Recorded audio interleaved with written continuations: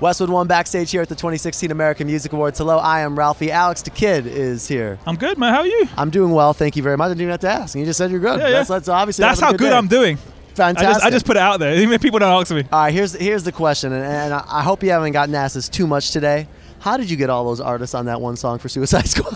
Oh, for Suicide Squad? Yeah. I am very persuasive and very adorable at the same time. How do you even fit them all out? Like logistically, like okay, I get. You know, as a producer, you kind of have to do that now, right? We've seen that whether it's Timbaland, whether it's Khaled, whether it's Rick Rubin. It's almost like you got to play part producer, part psychologist, part Yes. networker. You got to do all that stuff.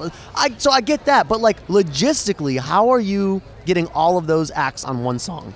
Yeah, I mean, it was a lot of work. I'm not gonna lie to you. And honestly, the original song was a lot longer. I had to it took a lot of energy to make it, especially the radio version, what it was. But everyone loved the song, so that helped. I wrote it with Imagine Dragons, the chorus part, and then everyone kind of fell in love with that and just kind of loved it. And if you don't know, by the way, we're talking about Sucker for Pain. It's on the Suicide Squad soundtrack. Imagine Dragons featured on it. Their sister band on their label, X Ambassadors, also on it. Yes. And then it's like Wiz Khalifa, Lil Wayne. It's like, I spend a good 30 seconds when I play it on the show, just introducing all the acts that are on it, and then I gotta take a deep. I gotta catch my breath real quick.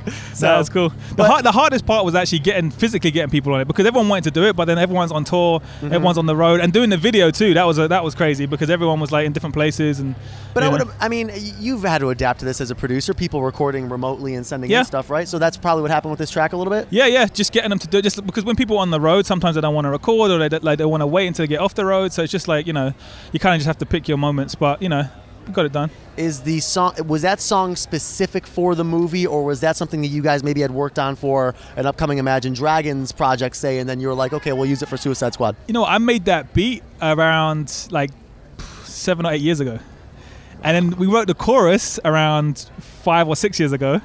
Yeah, and then it was just like a song that we loved, and like and then actually we wrote a whole song to it. We're going to use it on one of the Imagine Dragons projects, and then I played it to Atlantic, and they really liked it, and we ended up just taking off the verses and building out from there. I'm doing the timeline in my head here. So you sit down with Dan Reynolds, right? To do this. Yes. You guys are doing this. Have they even put out their first album yet? No. You guys, right? Oh my god! And they've put out 2 albums since. Yes. A lot of the first album got created.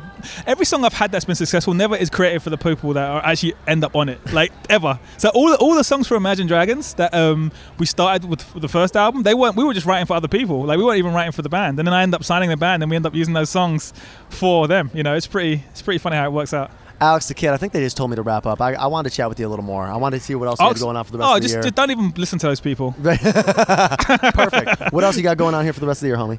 Just put out a new song, Not Easy, which has Wiz Khalifa on it, X Ambassadors, and El King, which I'm excited about. It's my first song as an artist. It's doing really well. And I'm doing another Imagine Dragons album. I'm working on, all the people I worked with in the past, the Eminems of the world, the Nicki Minaj's, I'm working on their albums. So it's just busy time.